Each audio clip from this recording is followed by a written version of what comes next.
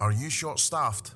Are you not trading to your full capacity? Are the same old ways of recruiting just not working? Are your recruitment costs escalating? Are you finding careers fairs and job boards less effective? Are you really targeting the people that you want? You can with Hospitality Rising. Hospitality Rising is a modern and relevant way to make hospitality a true career of choice. We've delivered over 55,000 real applications and over 10 million TikTok views in just 12 weeks. Join the revolution, let's stand together and rise up together to grab the talent we all deserve. And with 6-month packages available from just £5 per employee, the real question is, why have you not invested in the future of hospitality? For more information and to invest, just email hello@hospitalityrising.org. That's hello@hospitalityrising.org. I'm Mark McCulloch, the founder of Hospitality Rising. Thanks for listening. Supersonic. Supersonic. Supersonic. Supersonic. Supersonic. Supersonic. Supersonic. Supersonic. Supersonic. Welcome to Supersonic Hospitality Marketing with me, Mark McC, where we meet the most interesting people in hospitality, marketing, business and beyond to hear tips, tricks and tales to help your brand boom. This podcast is sponsored by Vita Mojo, the all-in-one restaurant management platform helping operators grow ATV, reduce tech complexity and serve guests better. Hey there, my name is Paul Barron. I'm the founder of I Am Donna. We are the restaurant chain on a mission to revolutionise the kebab. In 2016, we opened our first site in Leeds with massive ambitions to go global. But first, we needed a change. Being a chef, I've always been a bit sceptical about being pushed down the technological route. But what it's done for labour and customer service has completely changed the game for us. We partnered with Vita Mojo to introduce their all-in-one restaurant platform. We now take 100% of our orders digitally through kiosks, click and collect and delivery channels. We've waved goodbye to the manual processing of delivery orders as we now have all our delivery partners integrated through Vita Mojo. We only need to do one menu push when updating menus across all platforms. Orders from all channels come into one screen in the kitchen, making the operation faster and more efficient. The throughput is 4 times faster and we've seen a 35% increase in ATV. Our partnership with Vita Mojo has transformed I Am Donna. It's a massive part of our revolution. Find out more at vitamojo.com/supersonic. Shh. I'm about to reveal hospitality's best kept secret. HDI are a mind-blowing hospitality data insight provider working with over 50 different businesses from pubs and bars to casual dining, QSR and coffee. Since 2017, they've led the way creating incredible insights from debit and credit card spending. If you want to know the customer profile and performance of every site on your street, which brands are performing best, or where else your customers go, give HDI a shout. For mind-blowing hospitality data insights based on real credit card and debit card data, contact hello@hdinsights.com. That's hello@hdinsights.com. Hello and a warm, chilly but sunny welcome from the city centre of Brighton and Hove. And I've just fresh came back from an amazing night last night, which was the launch of the Brighton Fringe. So we saw 3 acts and it really was quite fun to just go out and experience another industry and their launch and how they do things. And being in the world of theatre, it's obviously all about people and connections with people. So the first act was a person who was, I'm not sure how they identify, but dressed up as a schoolboy with their hand up, a ventriloquist dummy, which was this kind of really evil stroke, very sexually orientated, quite horny old witch, which was quite fun. And also just incredible to see the talent of this person being able to throw their own voice through the puppet and also some extra puppets and do things at the same time. but just thoroughly enjoyable, and just really made you feel sort of warm and happy inside. And then at the end, there was a really sort of big curvy guy in a jumpsuit singing the hits of Beyonce, Spice Girls, and all sorts of different things. So if you're interested in that kind of thing, get yourself down to Brighton on the 4th of May for the month, and the Fringe is on, where you're going to see acts for next to nothing that will all be the next big thing. So very exciting. So that was good. I felt quite smug because I'm off the booze and had some AF stuff. So I had the ANDREA. There was no Lucky Saint there that night, so I had ANDREA, and it was very nice, and I didn't feel like I was missing out, and woke up today nice and bright and breezy.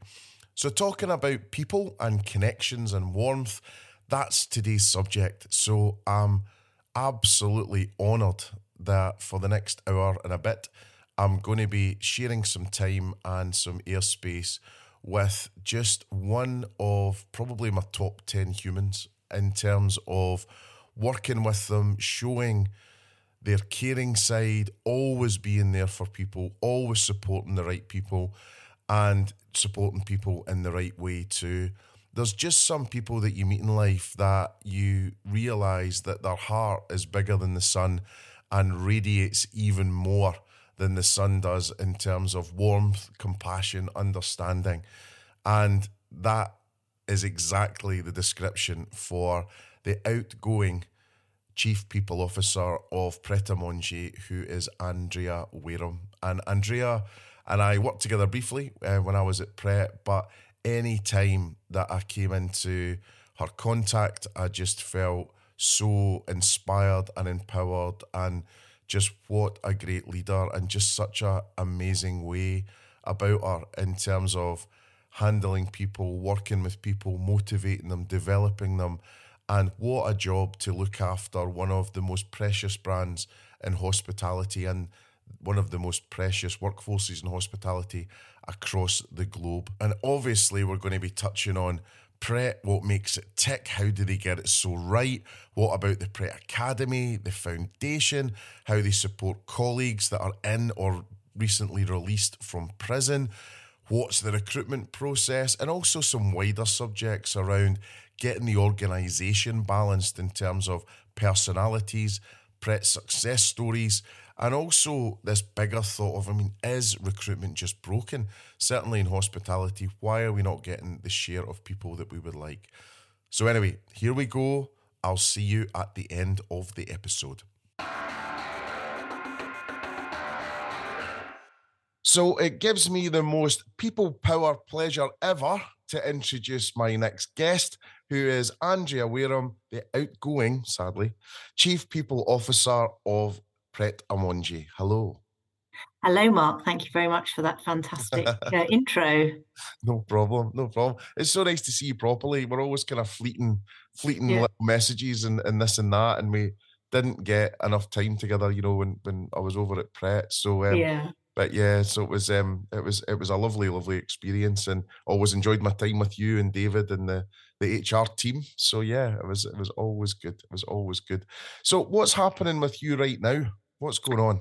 Well, it's a really bittersweet time for me, actually, as I'm leaving PRET this month after 23 years. I feel very old when I say that, but 23 years, and you know what? It's been the most wonderful opportunity to be part of, the growth of a business from about 70 shops in the UK when I first joined to around 550 shops in 13 countries now. And, it's been a tremendously rewarding journey.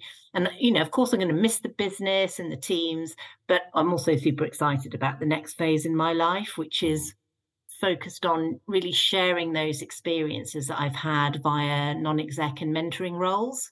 Yeah. So, very excited about the next foreseeable future. Well, I think that's the whole thing, is that, even with my short stint there, I still talk about PRET pretty much every day, and people want to know. They're like, what? How did he do it? What's the magic? How did, and people are just so curious about, what goes on. And I think they can't believe that it genuinely is as lovely a business on the inside as you actually would hope as a customer on the outside, which is quite rare. Well, I remember when I think it was Harvard Business School. This was a while ago now, but I'm sure the same would be true today. That they came and spent a week with us because they were creating a case study for one of the sessions. And they spent about 3 days interviewing all the sort of exec team and various people in the office. And we told them what we thought about PRET and everything. And then they spent a couple of days actually working in the shops. And I went to meet them for a drink at the end of the week. And I said, what surprised you the most? And they said, you know what surprised the most? Everything we heard in the office, we took with a pinch of salt. We were like, yeah, right. But when we went into the shops and talked to people in the shops, they said exactly the same thing. And they said, the consistency through the business is quite rare to find. So, that was nice to hear, but especially as it was them saying it. Yeah, I mean, a bunch of clever people, it doesn't get better than Harvard. And well, just pulling on that thread then, while we're there, how does it work? How was it possible? Because as I say, I get asked all the time, how did they find the right people? And I was like, I don't think I can tell you. I was there for a year and it's not like, I think people expect it to be one thing or two things. And I can't sum it up, but I'm sure you can.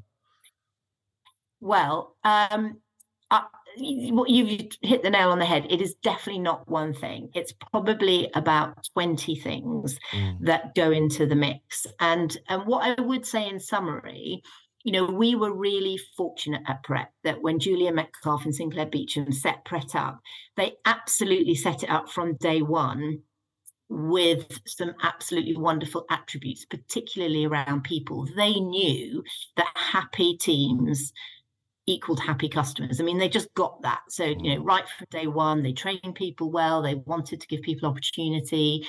They had, it was just really, really, they had lots of fun and reward and recognition.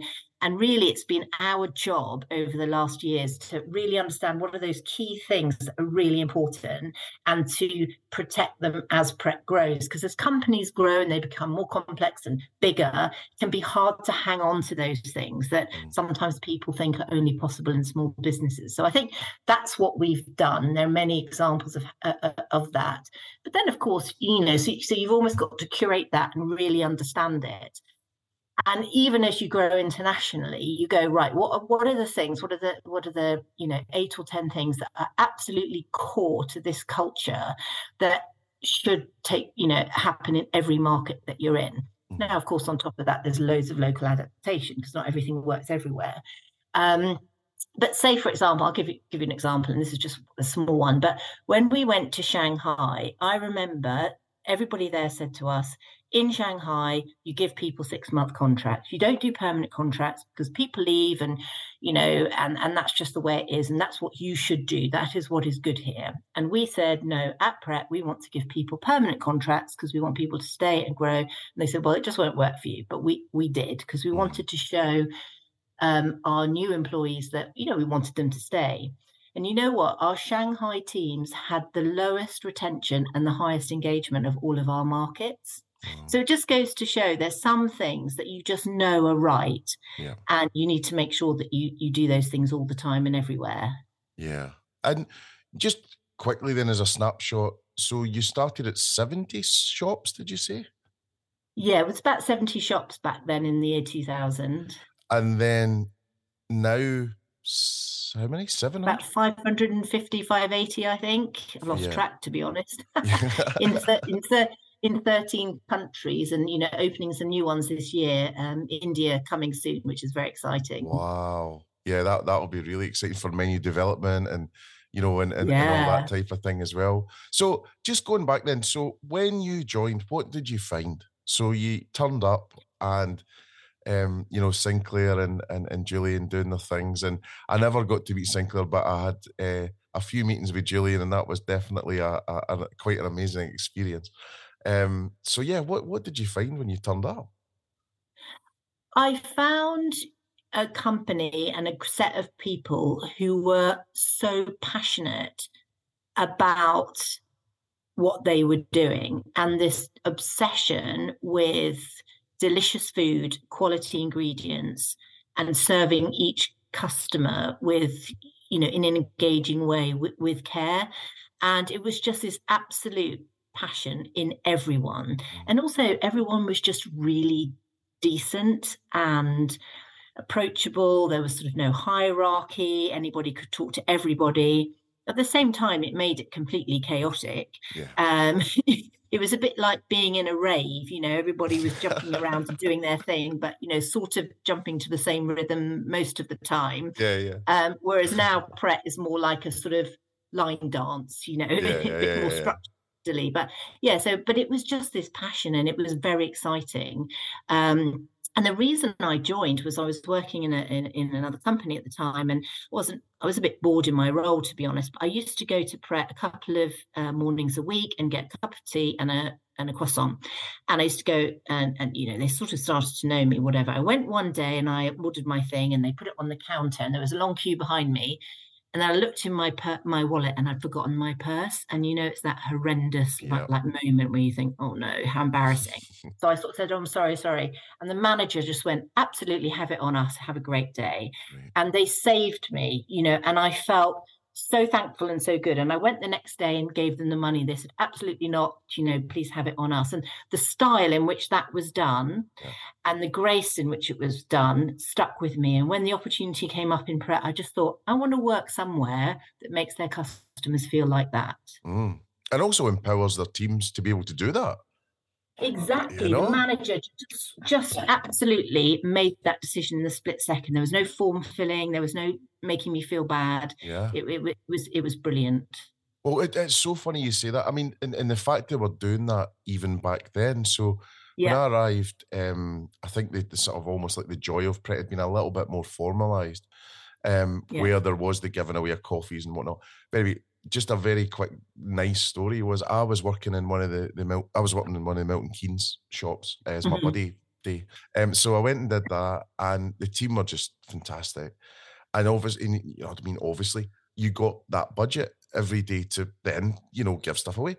And a young lady came in who was a student. Same thing happened. She bought her lunch.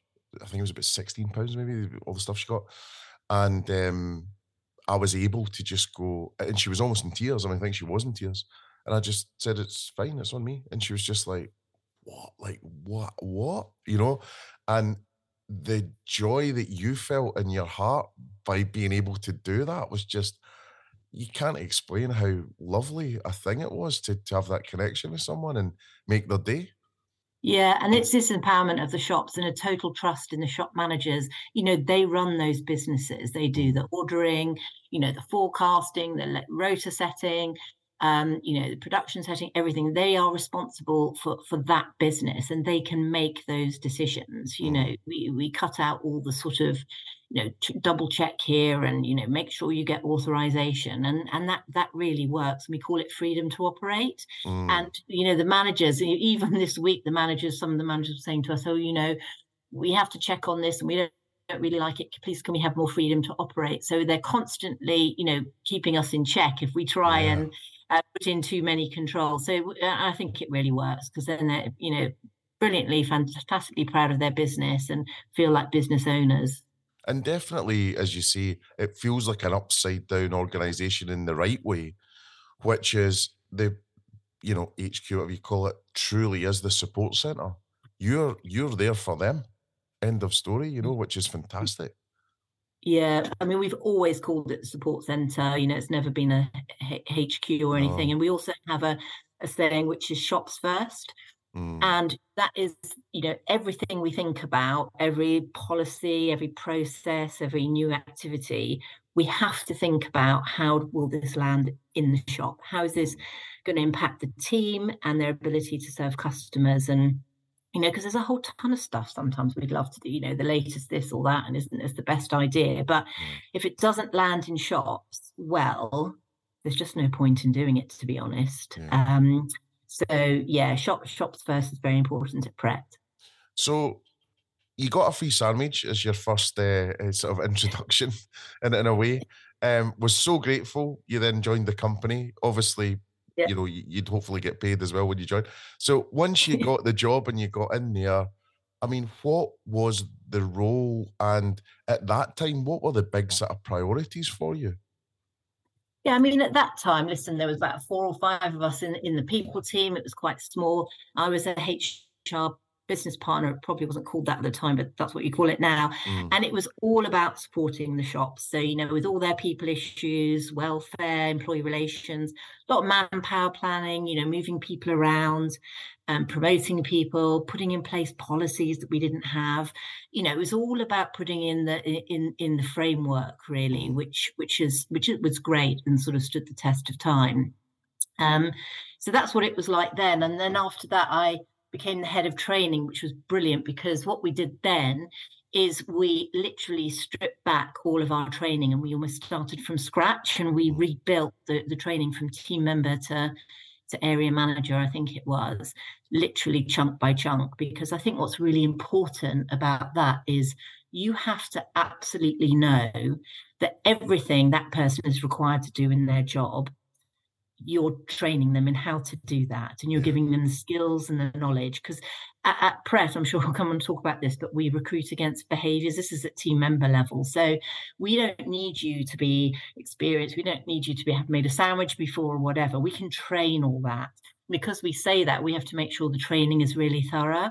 So literally, from team member upwards, we have to make sure we can give all the skills and all the knowledge in the right way, to everybody going through training. So we rebuilt that, which was great.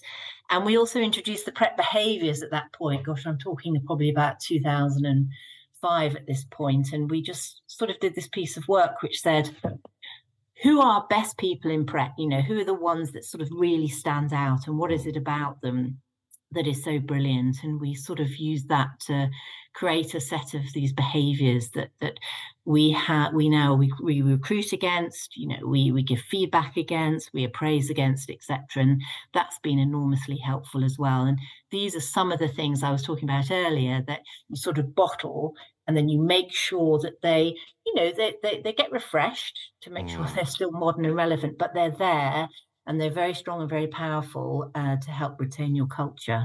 Yeah. And can you talk about any of those behaviours? Is that a bit top secret? Oh, yeah. No. Gosh, no. We share this, every company has got to find the ones that are right for them. It's not a set you pull off the bookshelf. You've got to internally create these depending on what's important to you and the kind of company that you have. But we have 4 that are key for everyone. So whether you're the newest team member or you're Pano, our CEO, and that's passion, which is self-explanatory, but all about, pride and drive. Clear communication, again, very self-explanatory. Great execution. We're a retail business. We need high standards and focus on detail. And team working. It's a team effort. So those are the 4 we look for. Those are what we recruit against at team member level. As you become more senior, become a manager, there are a few more that are added on. The one that I really love is our leadership one, and it's called Thoughtful Leadership. And it's called Thoughtful Leadership because, leading is about vision and strategy and people following you, which is your real sort of head stuff. But at PRET, what works really well is if you also lead with your heart. So caring about the people that work for you and others, having empathy and listening is equally as important as the head stuff. So, I say to people, it's not easy being a senior leader or a leader at PRET because we need you to be both those things. Yeah. Being just one of those things isn't really going to make you great. Yeah, it's not going to fly. And then in terms of finding the right people, a lot of the time, I get contacted, especially since doing Hospitality Rising. There's a few companies that have got in touch and said, we get applications, but we don't get quality of application. So it's really, if you name who's got the best customer service out there in terms of, shops and things, kind of Pret and Apple are the 2 that people will jump to straight away. So how do you find the right people and identify them to then work with that raw material to take them where they need to go? Well, I mean, at a shop level, we are really fortunate at PRET in that we've always had a lot of applications, and that has always been the case, actually. So So it's not necessarily about us going to have to find individuals. We are lucky that people come to us. And the reason they do that is, as you've explained, we're well known for customer service, and I'd like to think that we are known for having relatively a good employee experience. People know that we pay decently, treated with respect, and you have the opportunity to grow. And I think that's really attracts a lot of people to us, because we try and share in our sort of social communication, etc., that you can join as a team member as long as you've got those 4 behaviors we talked about earlier, and then you can become anybody you want to be. We've got so many success stories. 90% of our shop managers started as team members. We've got our director of operations that started as a team member. When he joined us, his job before us he was a cleaner in a hotel, which was a great grounding. But so it's those things really. So it's more the employer brand really that helps attract good quality candidates. So start from the inside, build up your employer brand, be a good employer, and then hopefully the quality of those applications will improve. Yeah.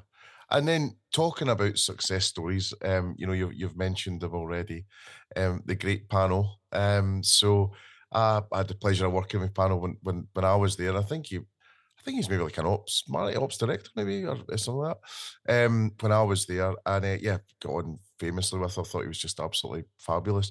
And the most interesting thing that we talked about, and I did a podcast with panel actually, and he had said, or it came up with a conversation, that PRET wouldn't have taken someone that hadn't came through the ranks, and in that way.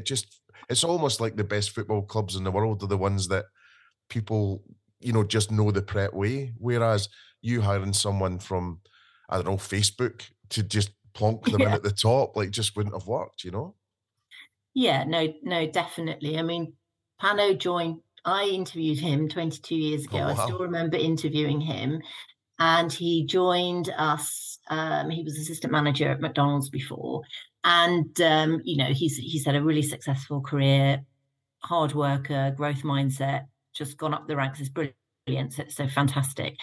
I remember when Clive, our previous CEO, was retiring.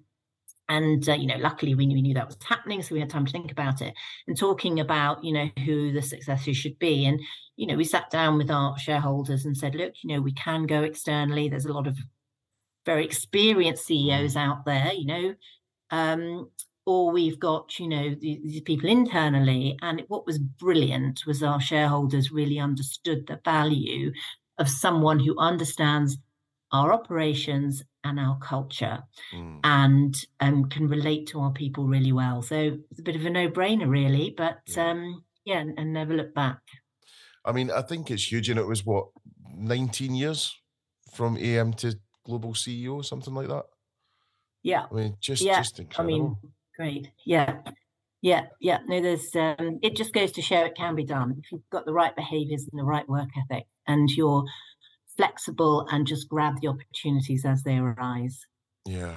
And then just thinking about that rise and then how you support people through, what's the sort of employee journey then, in terms of training and development, and, how do you go from shop team, member in the shop to then, my favourite position was always barista. So how do you get to be the rock star barista?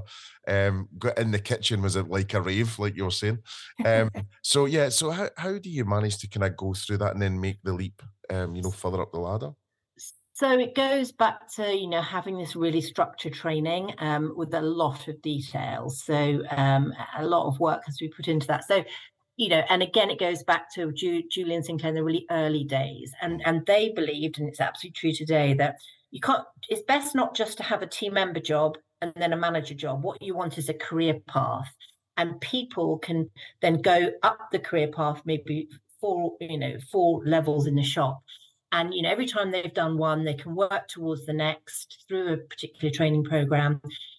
get through the training program, get a pay rise, then they're in the next job. And this is what keeps people motivated and feel like they're progressing, because they are. So we have the team member job. You join, you have 12 weeks of training just for the team member job. You graduate from that. You start to earn our mystery shopper bonus at that point. So you're getting a bit extra money, which is brilliant. And then you have a choice after that. You can become your superpower barista, as you said, or you can become a trainer in the shop responsible for training new people, or you can become a hot chef responsible for all the hot food. And for each of those, you have a 12-week training program that's a mix of obviously online and on the job and workshops and things. You graduate at the end of the 12 months, your manager will sign you off or not. So your manager, what's key to that is your manager has to graduate you. So your manager is taking ownership and saying, this person has all the skills and the knowledge and the behaviors to do this job. And we find that very powerful as well, because then they own the success of that person or otherwise. So you do your 12-week training, you graduate, you go up to the next level, you get your pay rise. And then after that, you can become a leader. And then after that, an assistant manager, general manager, area manager, etc. And all the time, people, if we have opportunities in the support centre, we advertise those internally, as most companies would. And a lot of people join from the shops into the support centre, which is brilliant as well. Because in the support centre, it's really nice to have that mix of people who've come from shops. Often you need specialist experience as well that you bring from outside, but having the right mix is really good. Definitely. And I think you're right. I mean, I think the people that I came across that had worked in the shops but then were in the support centre, I mean, they kept you right. And back to that shops first thing, it was shops first, then you apply that other thought. And it's like, you can have that whiz-bangy idea for that poster, mister, but actually it's just not practical and it's just not going to work. So, and here's why, and that was just really refreshing, to go down that way, Yeah, last year I had a general manager join my team. She joined us to run our Ukrainian employment program, actually. And what I love about PRET people is they're not shy and they will tell you if things aren't right, which can be challenging and tough to take, but brilliant, because obviously it's really important that we know. And she's in the team, and she'd say to me, Andrea, it's not right, and this is how the managers feel, and this is what we need to do. And it was really refreshing, because especially with a company of 12,000 employees, how do you know that otherwise? So getting that feedback is key. Hi everyone, I'm Lucy, Head of Sales at Airship and Toggle. We may have met before at one of the many hospitality events we sponsor. Well, we've now partnered with the legend himself, Mark McCulloch, to support the Supersonic Hospitality Marketing podcast that delivers on inspiring and thought-provoking topics for our sector. In case you don't know, Airship is a hospitality-focused tech company that's supporting operators in building a better understanding of their customers' visiting habits, which in turn helps them target, personalise and automate marketing in our CRM platform. And Toggle, which is our gift card platform and an excellent stream of revenue through prepaid gift cards, experiences, tickets and even merchandise. Our model is a little bit different to most. Our platform's a predictable, fixed monthly rate, so no surprise invoices. And our current budget-proof campaign, you can get 4 months half price, which ends on the 31st of March. So you can learn more on our websites at airship.co.uk or use toggle.com, or just simply drop me a message on lucy@airship.co.uk. Have a great day.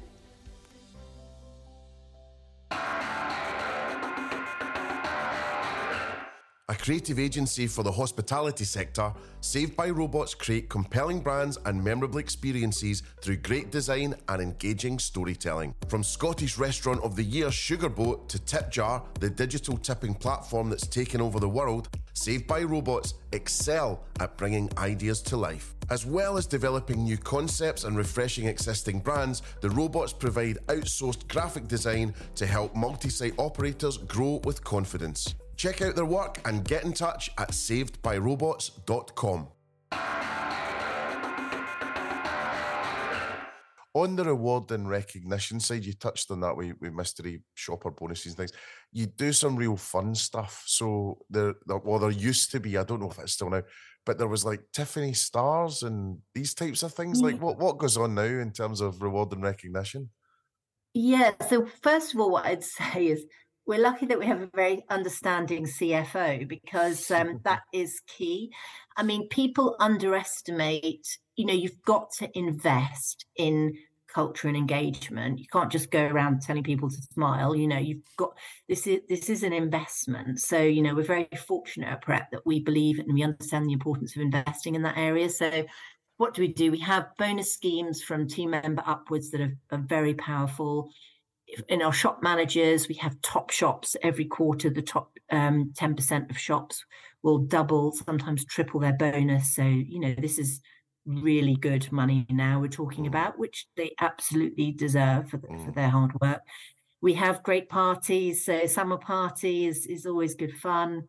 And we have call them quarter briefs where we bring all the support centre and all the shop managers together. So that's about 1,000 people for the day. And, we do about an hour and a half of presentations. And then the rest of the day is reward and recognition, prizes, fun stuff. Let's just feel good about what we are achieving and the way ahead. And honestly, the feeling that generates, it lasts months. Yeah. It's brilliant.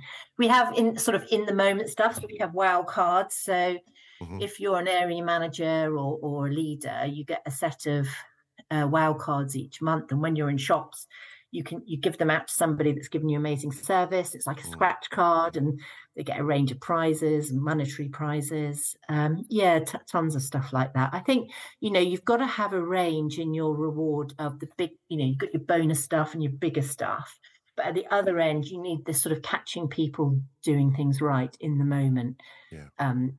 Set of things to do, ways to recognise people as well. And I always remember as well, you had a couple of superstars, and I can't remember the name. I should do, but they had like meeting rooms named after. Like you got a meeting room named after you if like you'd been there for a while. That was when you reached like 20 years. You got a meeting room named after you. But then we ran out of meeting rooms, Mark. So well, that's good. That's a good problem to have. So no, we don't do that anymore. But we used to do some stuff like that, and then sometimes you have to change that out if it doesn't work so well. But we do, what we do now is we used to give people like these Tiffany stars and things for 5 to 10, 15 years service, etc. But now we give people extra time off because in today's world, I think that's what people need. It's so hectic, it's so crazy. And so, for example, 5 years you get an extra week's paid off, 10 years extra 2 weeks paid, things. I mean, this is key these days. People need the balance to the hectic lives they live. And also just thinking about that, I remember the generosity of what you got as well as an employee, where you got like your lunch, you got to try new things, you had like crazy good coffee machines, and I mean, is all that still going on? And of course, definitely. Free lunch, 50% discount for you and up to 5 friends. So to be fair, if you were a student and you at uni or wherever, and you got a Saturday job in PRET, you get your lunch that day for free. You get all the coffee you wanted for free that day, but then any other time you could get 50% off for you, and you'd be the most popular person at university, wouldn't you? You could probably mark it up slightly, I'll take the full money. So anyway, lots of really good things. And, it's very tempting to try and reduce these things over time because, it's always you're, trying to make sure that you can afford these things and life becomes challenging. But, PRET has been very good at understanding the importance of these things. I mean, we do change things now and then, but on the whole, honestly, it's a great offer. Yeah, no, fabulous. So just thinking about some of the nice things as well, you've sort of touched on as well. So the Ukrainian program you've just mentioned, and then PRET Academy, the foundation supporting colleagues, that are in or just being released from prison. All that stuff, it'd be lovely to talk about all that. So, I've been very fortunate in my job at PRET. I've been the Chief People Officer, but I've also led the PRET Foundation for the last few years, and I'm a trustee of the foundation too. So the foundation is this wonderful thing, again, set up many years ago, but protected and strengthened So what the foundation does, its purpose is to alleviate homelessness, in whatever way it can. So it raises funds. What PRET does is it gives, 10p off every soup sold and money from the Christmas sandwiches sold. So it generates a lot of money for the PRET Foundation directly from PRET through products being sold. And then our customers are amazing, and they can give in our shop, so they can put coins in the box, but who has coins these days? Yeah. And how we're putting in these contactless donation terminals. And then we do a few other things for fundraising as well. So about every year we're raising about 1.5 million for the PRET Foundation. Oh. And then we do three things with that. The first thing is we donate our food at the end of every day to homeless shelters. So our target is to make sure that, at least 90% of our food goes to homeless shelters, which is great. So that's a big job in itself. You're trying to get, if you've got 550 shops, and this is globally, by the way, they all finish at different times, and you've got to make sure the food is collected and taken to where it needs to go. And but that's something that we do. We put resource behind that and make sure that happens. And then we have our wonderful employment program, which is called the Rising Stars. But to date, we've done at least, it must be over this number now, 550 jobs we've provided to those who, are homeless. And we have a specific program that provides the support they need. So, they're working in a PRET shop, but with a manager who we know will look after them. They're paid the same as everybody else in that shop. There's no change there. We provide them with costs for their travel, for their uniform. We give them weekly counselling and an employment manager that looks after them and checks in on them and helps them. So that's really fantastic. This year, we have a target to offer 100 homeless people a job at PRET. And our KPI for that is at least 80% of them need to be successful, i.e., they get a permanent job after 3 months at PRET. So this is not just about giving a few weeks of work experience, which in itself would be a good thing. Don't get me wrong. That's better than nothing. But, we expect a high success rate of people that then stay with us permanently, or we're very happy if they go on to do something else permanently as well, maybe in a different kind of industry. But that's wonderful. And then when the Ukraine thing happened a year ago, we sat there and we went, God, these poor people that are coming to the UK, and it's really tough, and what can we do to help them? So PRET gave money to the fundraising, but then we thought we can do more than that. So we took the homeless program and we adapted it for the Ukrainian refugees, because they didn't need quite the same things, but they needed other things. So again, we paid for travel, we provided a job with a caring manager, we provided counselling, but we also provided English language tuition, and we also provided some vouchers to help them set up, get stuff that they might need for wherever they were living. So that was the program. One of our Ukrainian managers from shops was seconded in. She ran the program, and we translated everything into Ukrainian and helped people sort of apply. And honestly, it just took off. I mean, we just didn't really know. We had funding for 50 people at first.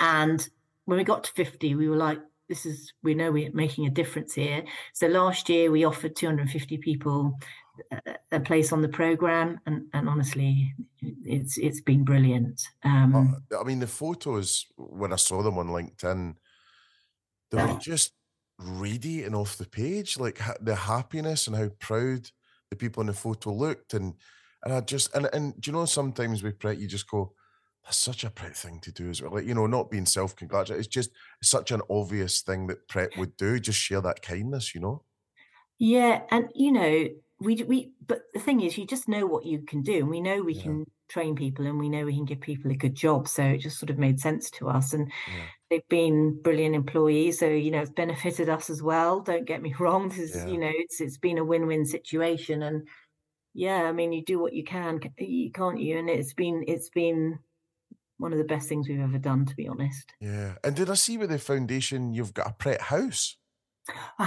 We used to have a PRET house. We had a PRET house for a couple of years. So we sort of went into partnership with a charity we did up some accommodation that they had, and we had a PRET house, because what we believed at the time was, I said 80% of people on our employment program are successful to get a permanent job. The 20% that aren't, we were like, well, why aren't they successful? How can we increase that? And it's really tough if you're sleeping in shelters, don't get great sleep. So to turn up every day to work and be on top, it's just impossible. So what people needed was a home.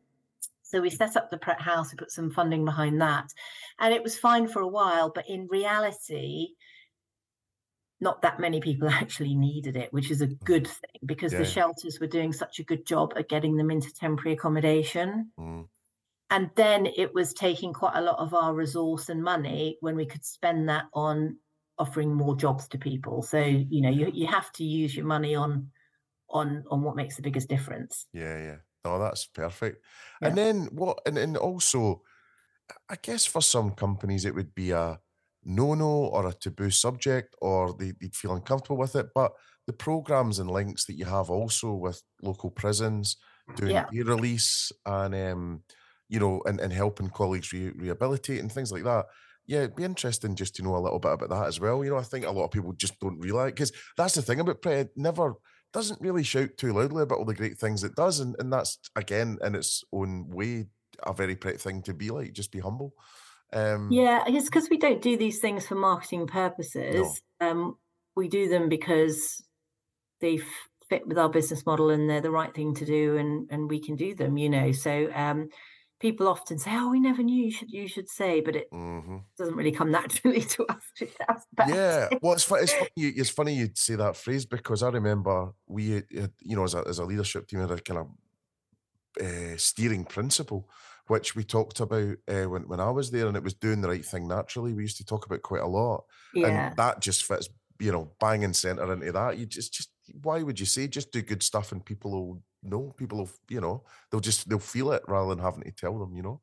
Yeah. No, I mean, so we do, through the Rising Star program I mentioned, we do go into prisons and we share the story of a PRET job, and offer and we interview interested people, and then we've had some wonderful people joining us on either on a daily basis and join us after, and some wonderful success stories there too of how lives are transformed. It's about giving people hope, to be honest, and almost like a new family to join and an acceptance. We do have some wonderful people. Yeah, no, and lucky enough to meet a few of them as well. And I think one particular person was actually being released like while I was there, and we had like a huge celebration, and it was just it was just a lovely, lovely moment and unexpected, so that was really fantastic. We all know the statistics on the sort of reoffending rates if somebody has or hasn't got a job. So again, it's a win-win situation, really. So urban myth stuff, then getting into a recruitment process and being hired. Is it true that someone wouldn't get a job based on what the team thought of them when they did their shift? It is true, definitely. So once the manager has met them, they have to spend a couple of hours with the team on a sort of trial interview. And it's structured so that they will spend time with a range of different people. They don't have to do any work, obviously, they're not employed yet, but they're just spending time observing and spending time with several people in the team. And then when that person's finished, the team will vote against the PRET behaviours I mentioned earlier. So there is some criteria there on whether that person should get the job or not. And that is so important, because then if I've voted for you to join, then when you join, I'm going to make sure that, I made the right decision, and I'm going to do everything I can to look after you. So it becomes an ownership thing, which is really important. So we find that very powerful. And that works right throughout the company as well, or is it just team member? It's just team member really at the moment. Our shop managers, when they join, will spend time in shops as well. But it's more about when the team members join, the team that they're going into should vote for them as a new member of their team. And at the end of the day, the team members know what it's like, what it takes to do that job. Yeah. I don't know. Well, I sort of know, but I don't know compared to them. Yeah. And and just on that point, I always think about one of the adverts, or one of the little posters that James would have done, which is the building blocks of butter. It's kind of like Stonehenge, and it talks about our bakers get up at whatever time, and what is this sort of the day in the life of the person at PRET? What does it sort of look like? Because it's super early starts.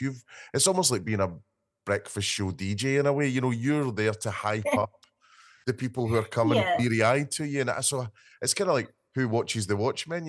How did they get hyped to then and give that across? And then what does the day sort of look like? The things that we don't see.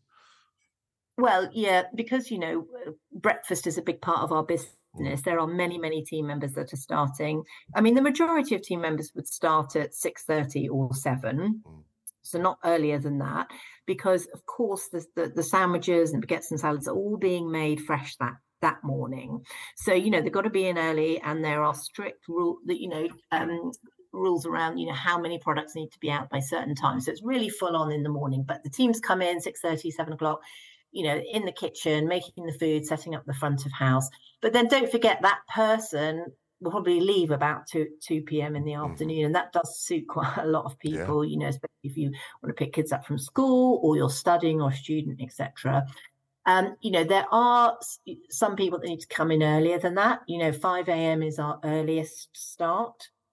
But then you get paid extra for that. So we reward extra for that because we recognise that's a bit antisocial. But we have some night shifts as well. Some of the really bigger shops have some night shifts at airports and things, and they get extra pay as well. And night shifts suit some people for different reasons, lifestyle reasons, or shifts with their partners or whatever. So it's the day goes very quickly because it's very busy. We multi-skill our team. So what you're not just a kitchen person or a front of house person. So everybody can do everything.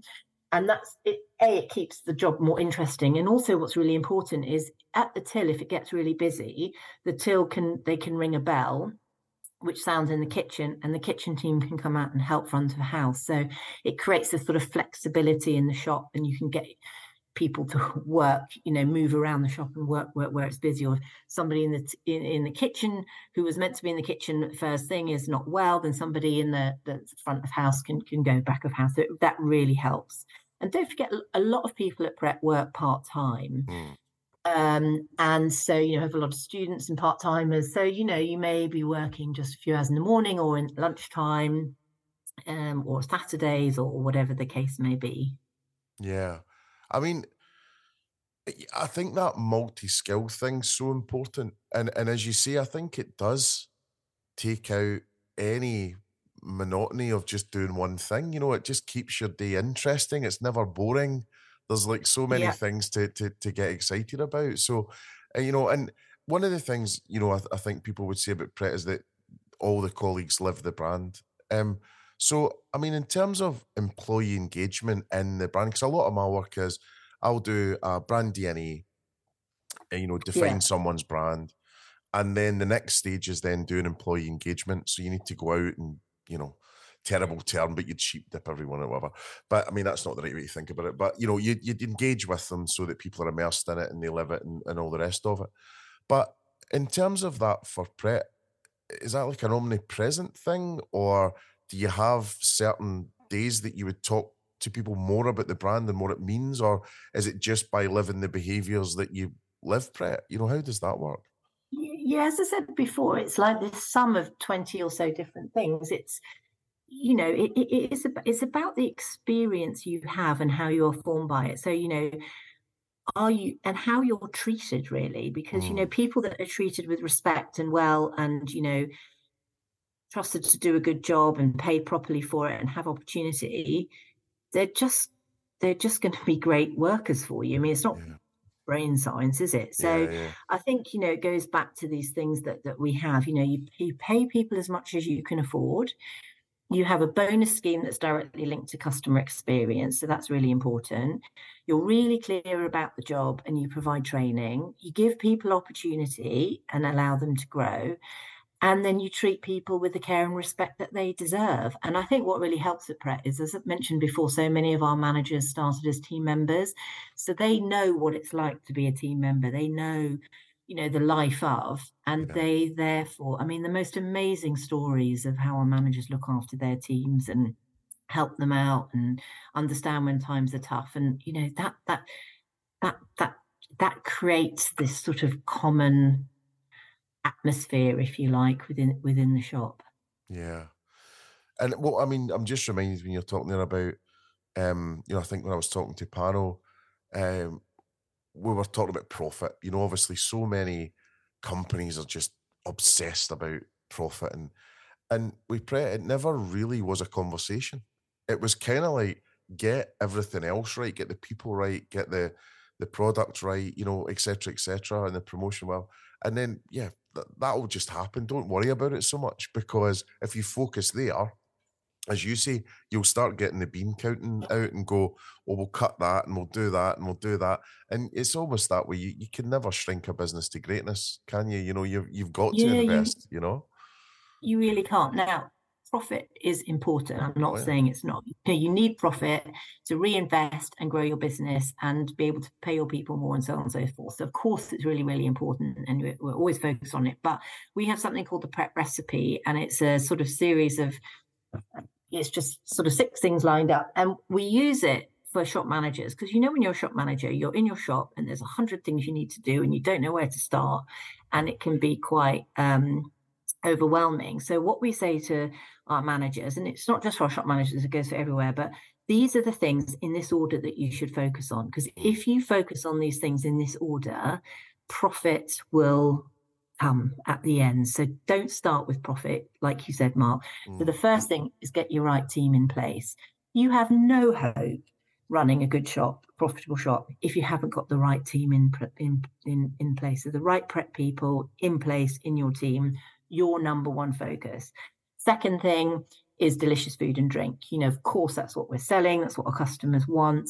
So the standards, the quality, really important. The next, amazing service, again, really important we understand. Then well-loved shop. So, is your shop looking clean and tidy and, nice place for people to walk in or sit down in? And only after that those 4 things, should you think about growing your sales and then managing your profit. So focus on the first 4, the other 2 should flow. Nice. So we were talking about organisation earlier on and the mix of people and all the rest of it, and it was something I wanted to get your view on. And there's some wonderful tools out there, and one of them that Pret use still, I think, would be Insights. And I just wanted to talk to people about the importance of that balanced organisation, or sometimes not a balanced organisation. If your brand is a certain way, it doesn't have to be a balanced scorecard. But I just wonder if you were still using it, and and just talking about it a bit more, about so people can understand how it can be used. Yeah, no, definitely. So this is insights profiling. So you end up in one of sort of a mixture of one of the 4 categories, if you like, depending on your sort of personality traits. But we introduced it many years ago, and at the time we did it and this was for all of our shop managers and all of our support center, and we still do that.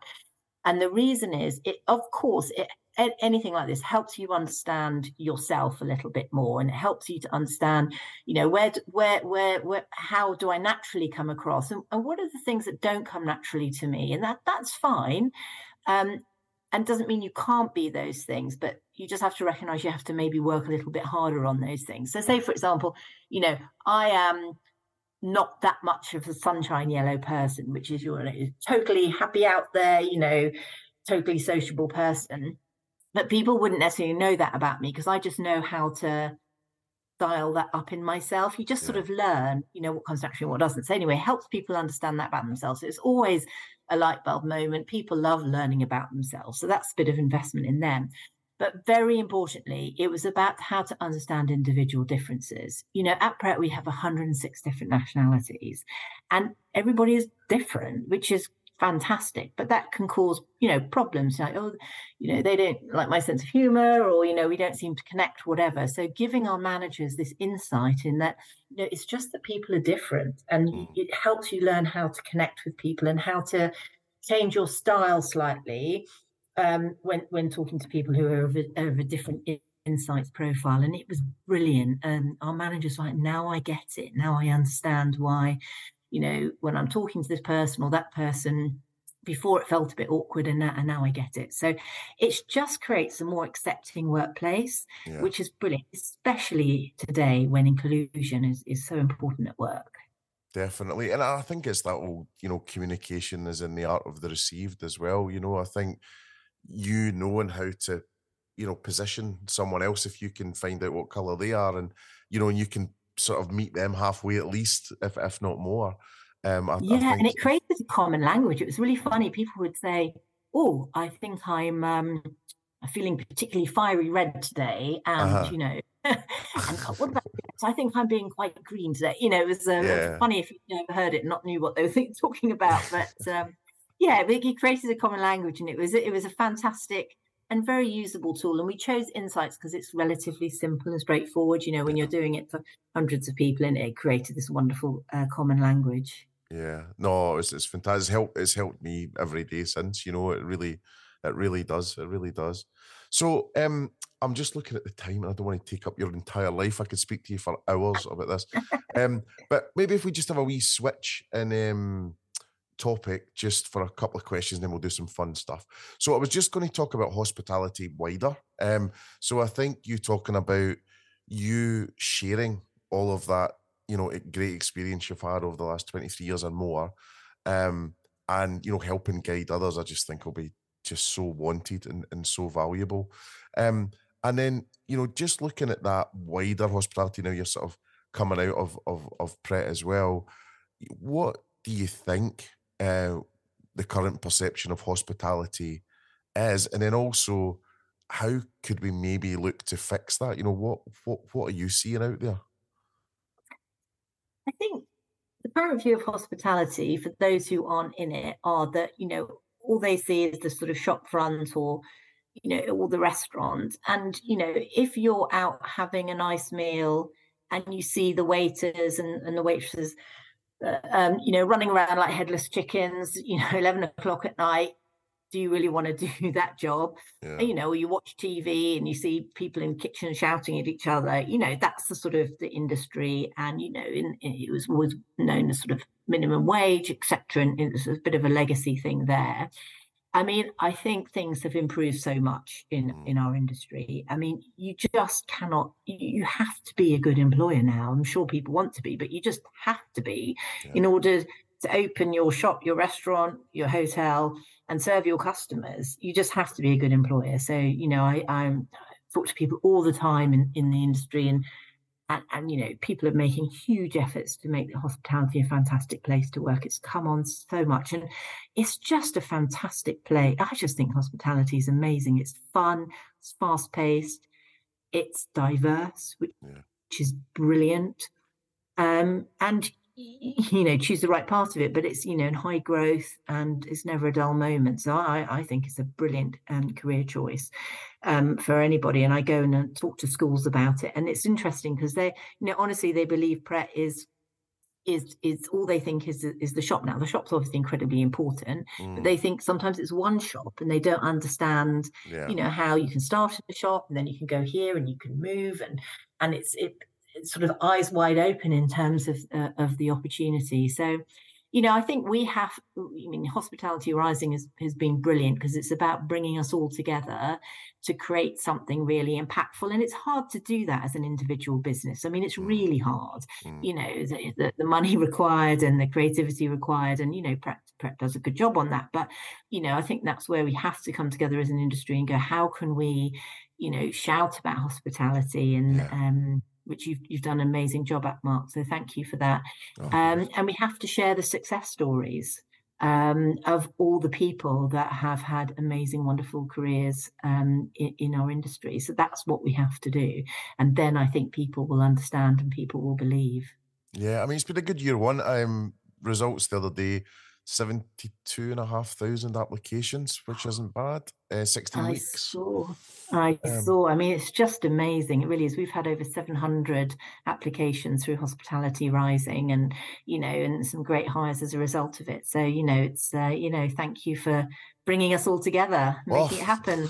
No, thanks for investing in it. It wouldn't have happened otherwise. Hopefully we'll get on track for a year two. But I'm starting to stray into this world, which is so fascinating. But one of the things I'm finding, and I'm just wondering what your thoughts are on it, is when we talk about millennials and we talk about Gen Z strokes centennials, which I know they hate being called, I think recruitment's broken. It feels like this is 2023 now. We should have hover packs and whatever, all the rest of it. You still have to fill in form after form after form after form to apply when you've got a perfectly good CV digitally up there somewhere that an HR department won't look at.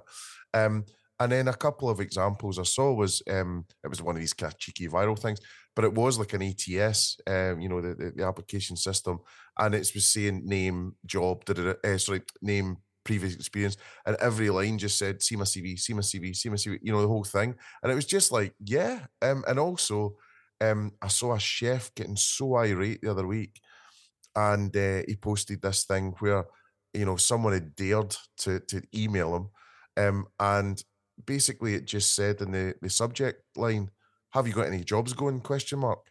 And there was no email. But I was a bit like, you're thinking about this in the wrong way. We have to turn the telescope the other way, and we have to embrace the way the new generation live their lives. It's quick messaging, it's 15-second attention span. They're not going to do this. So I just wonder what you were finding out there, because obviously you have a huge, population of Gen Zers and Gen A's coming along.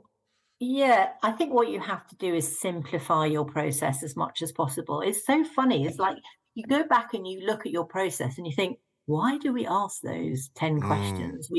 They're not even important. These are the 5 questions that are important. So you have to challenge yourself, because you can, of course you're interested in loads of things, but simplify, and reduce all barriers to entry. That's what you have to do. There's some amazing systems out there. You can do these little like TikTok kind of like videos by way of application, just simple ones. You don't have to be creative that, people prefer to do, rather than filling in the long form. So there's lots of new stuff out there that I think are great. But yeah, in the first place, just simplify, remove all barriers, get your message across. That's what you need to do. Yeah, don't make it hard for yourself. And I think your point earlier was great, which is if you're known as a great employer brand, you're going to win. And that's what we're seeing on Hospitality Rising. The brands that are more well known, funnily enough, are the ones that are sort of getting the spoils in a lot of the applications. And then just the last question was just more traditional ways of finding people, like job boards and recruitment agencies and things like that. Is that still working, or is that shifting towards more digital realms? I think, there's a place for everything. It has shifted.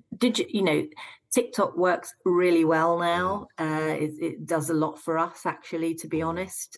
So that's a real winner. So social, yes, of course, advertising on social is where it's at.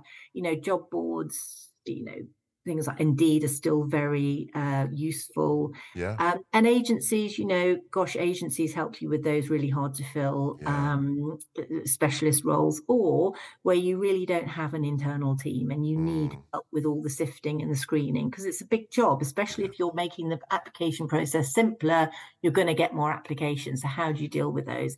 And agencies are good too, because they know their stuff and they can really help you look at your process. Or if you're doing a senior hire, of course, they can give you advice on org design and structure. So it's about knowing what to use for which bits. Yeah, that's great advice. And again, back to it's not one thing. It's a bunch of different things. I mean, just thinking about, recruitment advertising, just a quick one. I've banged on about this already in another podcast, but I went to my media agency and said, could you cost up what an ad would cost in Love Island? And It was £120,000 for 30 seconds. So when you're Yeah. thinking about where the eyeballs are and what you're trying to achieve and the budgets, and you're just going, wow, this is crazy. Because Just lots of fun. I'd love to see Hospital Rising in every single break, and I'm a big Love Island fan this series as well, so don't judge me. So I think we'll just go into the fun stuff now then, and I'll let you Great. go on and get on with your life. So we call this part mark out of 10 because it's a bad pun, but anyway, we don't really mark out of 10. It's more some questions just to see what's going on with you. So, do you have a favourite city to eat in?